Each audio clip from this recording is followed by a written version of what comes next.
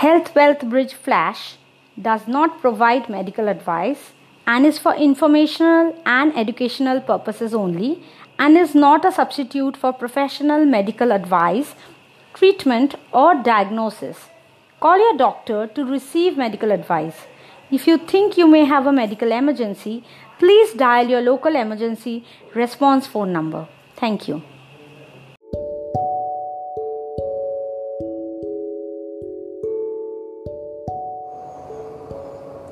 This is Dr. Amrita from healthwealthbridge.com and you are listening to Health Wealth Bridge podcast hosted on Anchor.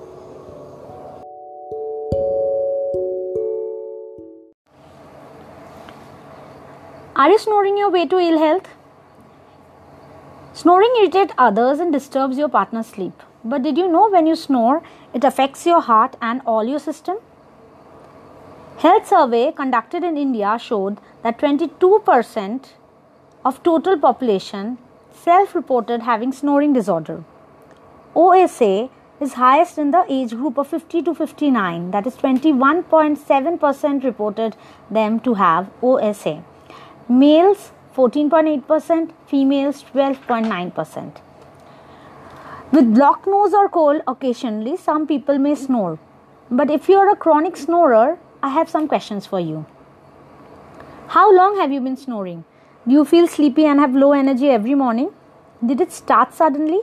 Are you overweight? Are you hypertensive or diabetic? The problem with a small sound like snoring is it grows to be a problem if you don't tackle it first. The good news is early intervention is useful in many cases.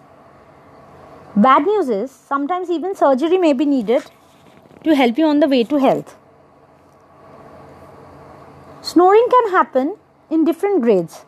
But when it causes sleep apnea or hypopnea, you need to worry. OSAH or obstructive sleep apnea hypopnea syndrome is a serious condition. It's important for you to know that with severe snoring, your airway closes and your cells and organs including heart and brain function without oxygen during this time.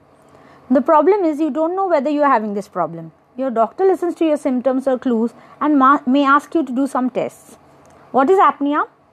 When there is complete breath holding for 10 or more seconds, it's called apnea. Hypopnea is partial breath holding. There are some symptoms of sleep apnea which you should know about. Primarily, it's snoring, fatigue. People can witness breath holding, gasping, choking, EDS, fragmented sleep, unrefreshing sleep, reduced alertness, poor quality of life in general, mood changes and nocturia. This is a necessary disclaimer. This information is only for awareness. As healthcare information is constantly updated, this blog post and the podcast is not meant to be a replacement for a doctor's consultation, nor is it a medical recommendation for treatments. Any listener of this podcast with problems should specifically consult his or her doctor for medical condition and follow the suggested course of treatment. Thank you. What are the risk factors of OSAH? Male gender, obesity, when it is associated with cerebrovascular diseases, diabetes, hypertension, hypothyroidism, alcoholism, smoking history, any history of tonsillectomy or adenoid surgery in childhood, in shift workers and history of a road traffic accident can all act as risk factors for snoring or OSAH. What are the danger signs for OSAH? When you have a BMI of more than 28, neck circumference 43 cm or more is predictive. Nasal problems like nasal valve collapse, stenosis of nares, deviated nasal septum, inferior turbinate hypertrophy or polyps. Craniofacial abnormality may also cause OSAH. What are the tests for OSAH? The gold standard for testing is in hospital. It's called polysomnography and it includes an assessment of the respiratory, oximetry and sleep architecture. Assessment tests uses EEG, EOG and EMG. Electroencephalography, electrooculography and electromyography. It involves imaging, endoscopy and blood workups. Treatment options you have are lifestyle modifications, which are the primary step. Lifestyle modification is in your hand. A good diet, exercise, sleep hygiene are the first steps for all modes of treatment. CPAP or continuous positive airway pressure helps to keep the airway open and prevents apneic events in people with snoring, but everybody doesn't need this. Your polysomnography report and your doctor are the best people to tell you whether you need a CPAP machine or not.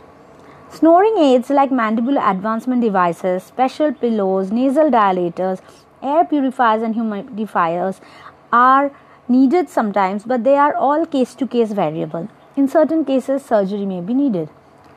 Now, something about the snoring aids. Do they really work? A nasal dilator will work in someone with a narrowed internal nasal valve area. But this is possible only after you find out the cause of snoring.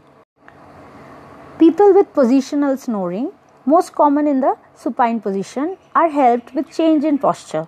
A wedge pillow, a realignment pillow, and a side sleeping pillow often help in maintaining proper sleep posture and can be helpful in some cases.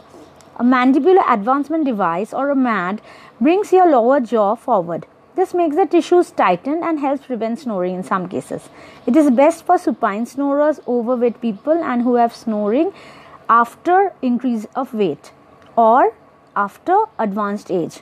What is the best course of action will depend on the underlying cause. But if obesity is the cause, you have hope when you lose weight. Get help from an expert on time. This podcast is brought to you by Health Well Bridge, and I'm Dr. Amrita, ENT surgeon based in Kolkata. Thank you so much for listening.